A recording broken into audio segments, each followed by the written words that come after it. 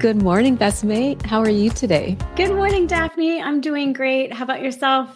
I'm doing wonderful. It's good to see you again. Good to see you too. So thank you all for joining our Sunday Seedlings. This is our 10-minute health snack. And today, actually, we're going to touch on some of the things that we talked about last time, and really more of that move more. So how can we get to moving our bodies a little bit more through our health and wellness journey? So Daphne, I think you have some slides for us. I do. And I'm just going to bring those up right now. Perfect. Uh-oh. There you go. One sec. Let me get rid of my... Let me share my window instead of my screen.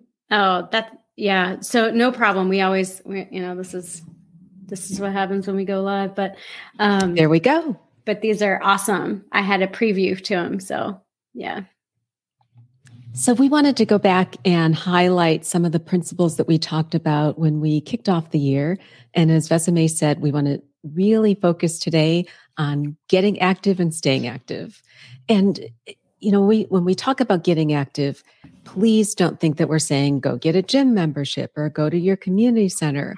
What we really want to share is how to incorporate moving and being active into your everyday life.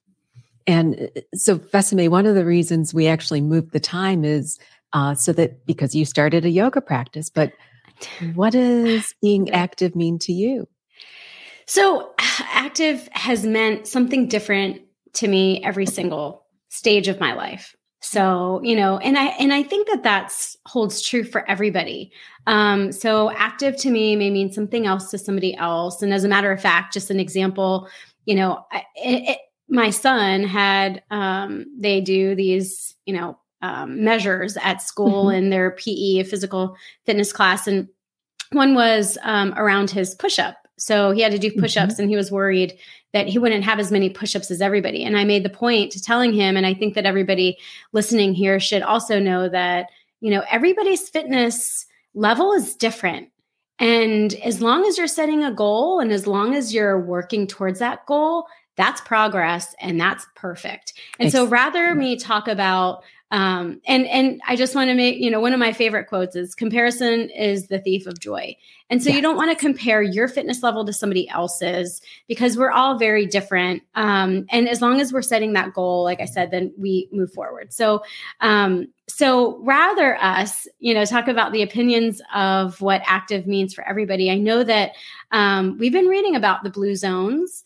And I think that we talked about the blue zones in episode 11. So for all of our listeners here, if you want to head back to episode 11, we have a little bit more detail around that. But why is just incorporating movement and your lifestyle just important? And especially for these blue zones, I know you're going to talk about them in a second, Daphne, but essentially they're areas where people are living their longest lives for various reasons. Yes. And it's not because they're going to the gym and it's not because they're counting their push-ups. So when we talked about the blue zones in episode 11, we talked about Dan Buettner's, many of Dan Buettner's books. And if you haven't read the Blue Zone Challenge, I would highly encourage it. This is not a sponsored episode. It's just something that we really believe in.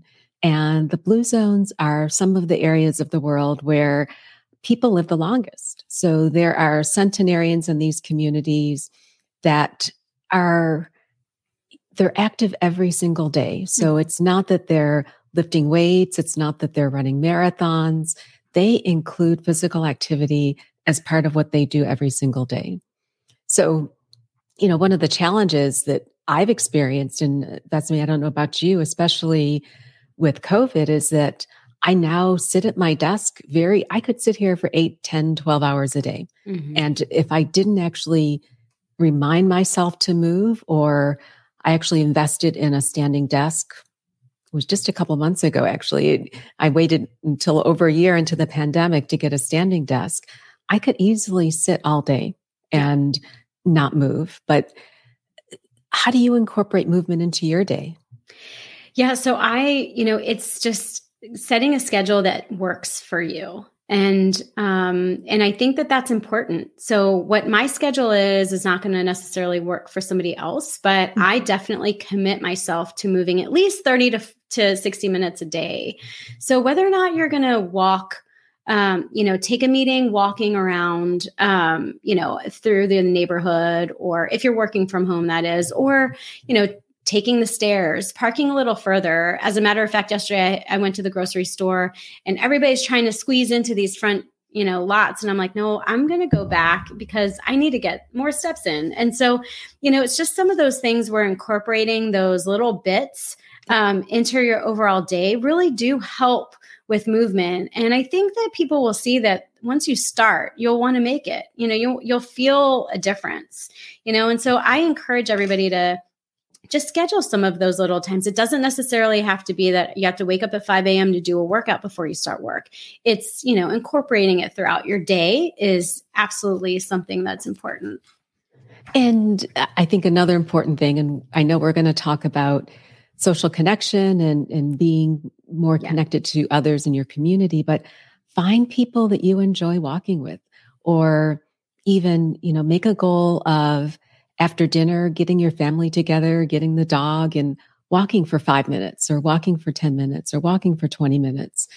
A lot of the people that I work with know that I love walking meetings, and partly because I think better when I'm moving, but it's also an opportunity for us to get up and move. And a lot of times we accomplish more by simply walking for 30 minutes during a meeting and then maybe coming back and having the next 30 minutes sitting at the computer. Right. So you can incorporate movement into every day. And if you are back-to-back meetings, because that does happen. So want to be mindful where you do have to stay in your office or in front of your computer. I encourage just doing some stretches or standing or investing in that standing desk. Again, we're not sponsoring any specific brand here, but, just getting that movement. Sometimes I elevate my computer and I make sure that, I'm standing a little bit, or, just to stretch it out. And, I know we were talking about this the other day, Daphne, but remember when we would fly often and they would have in the seat back pocket, they would have ways, yoga stretches for while you're sitting on the airplane. I mean, some of those things you can incorporate. And I know that we had that in our initial post around Forks Over Knives. Some of the stretches that really can be stress relievers also throughout the day, and do them while you're seated at your desk. Yep.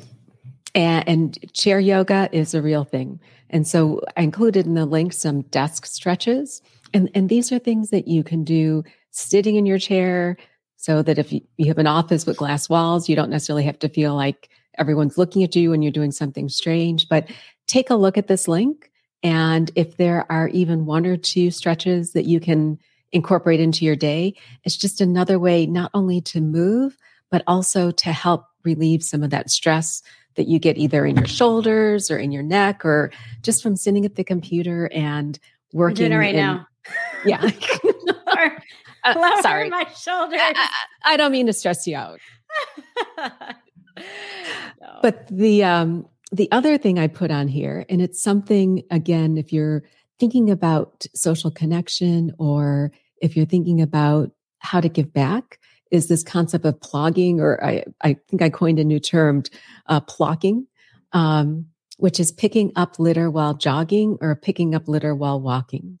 So if you're able to have a small group of people and definitely adhering to social distance guidelines in your community, but you can have an opportunity to engage with your community members, maybe pick up some litter that may be around your community while you're walking, and have an opportunity to socialize. So combine community service along with moving and being physically active and connecting with others. I love that. Yeah. That's great. Plocking. We'll have to check on that word. Yeah. I don't think it's going to be in the dictionary. That's okay. We made one up. It's a good one. But I mean, the one question I get asked a lot, and I know we've had a lot of conversation about this in the past, is, so how much do I need to exercise? And that's me. I think you hit the nail on the head, which is it doesn't have to be an hour. It doesn't have to be 30 minutes. I would love it if people would just start wherever you are and just move a little bit more. And it could be walking the stairs instead of taking the elevator, or maybe parking at the far end of the grocery store parking lot rather than parking right by the door. Yeah, absolutely. All of those little bits do count up and add up to your daily activity. Yeah. Oh, and one other thing, Vesame, and I know your boys are very active, so it may not be as applicable, but just reminding people that our kiddos need to be busy too. I don't have kids myself, but I do want to make those listeners who have children or grandchildren or nieces and nephews that it's important for our kids to be active, and it's important for you to be a role model of being active, because it's something that they will see as a normal part of life, and they'll adopt and incorporate into their daily living as they get older. That's really important, Daphne. And as a mom of 3 boys, they are very active. You know, soccer is our sport, but we want them to try different things. But also, soccer isn't necessarily every day, every minute. You know, they do get electronic times, and I get asked this often with, you know, how long are your kids on electronics? And I basically say, look, I'm not going to tell you how long my kids are on electronics because it's a balance. So some days they may be longer than others because, you know, it's rainy outside, but we'll do activities within indoors as well. And so it's just important to keep and maintain a balance and making sure that they do remain active, because, you know, as amazing as technology is, as we are here, you know, utilizing this technology, and the gaming industry is huge, and these kids are, you know, love it. It's great. iPads, you know, tablets, things of that sort. They're all very convenient, but there's definitely a time to just set those down and make sure that, you know, they are getting physical activity and eating right as well, just for their overall health and wellness, because it does start at a young age. And those are wise words. And I know your boys are healthy, and you and Marty have been great role models for them. But just like we want to make sure and encourage people to have an exercise snack, we're coming to the end of our 10-minute health snack for today, and hoping to encourage you to move more. But did want to just put in a word in for setting SMART goals. And if you are not moving much today and you want to set a goal, I would encourage you to do a goal that's specific, measurable, attainable, realistic, and time-bound. And that's what SMART means. But more importantly, it's a goal that you can achieve, and it's a goal that is important to you. I love that. I love that, Daphne.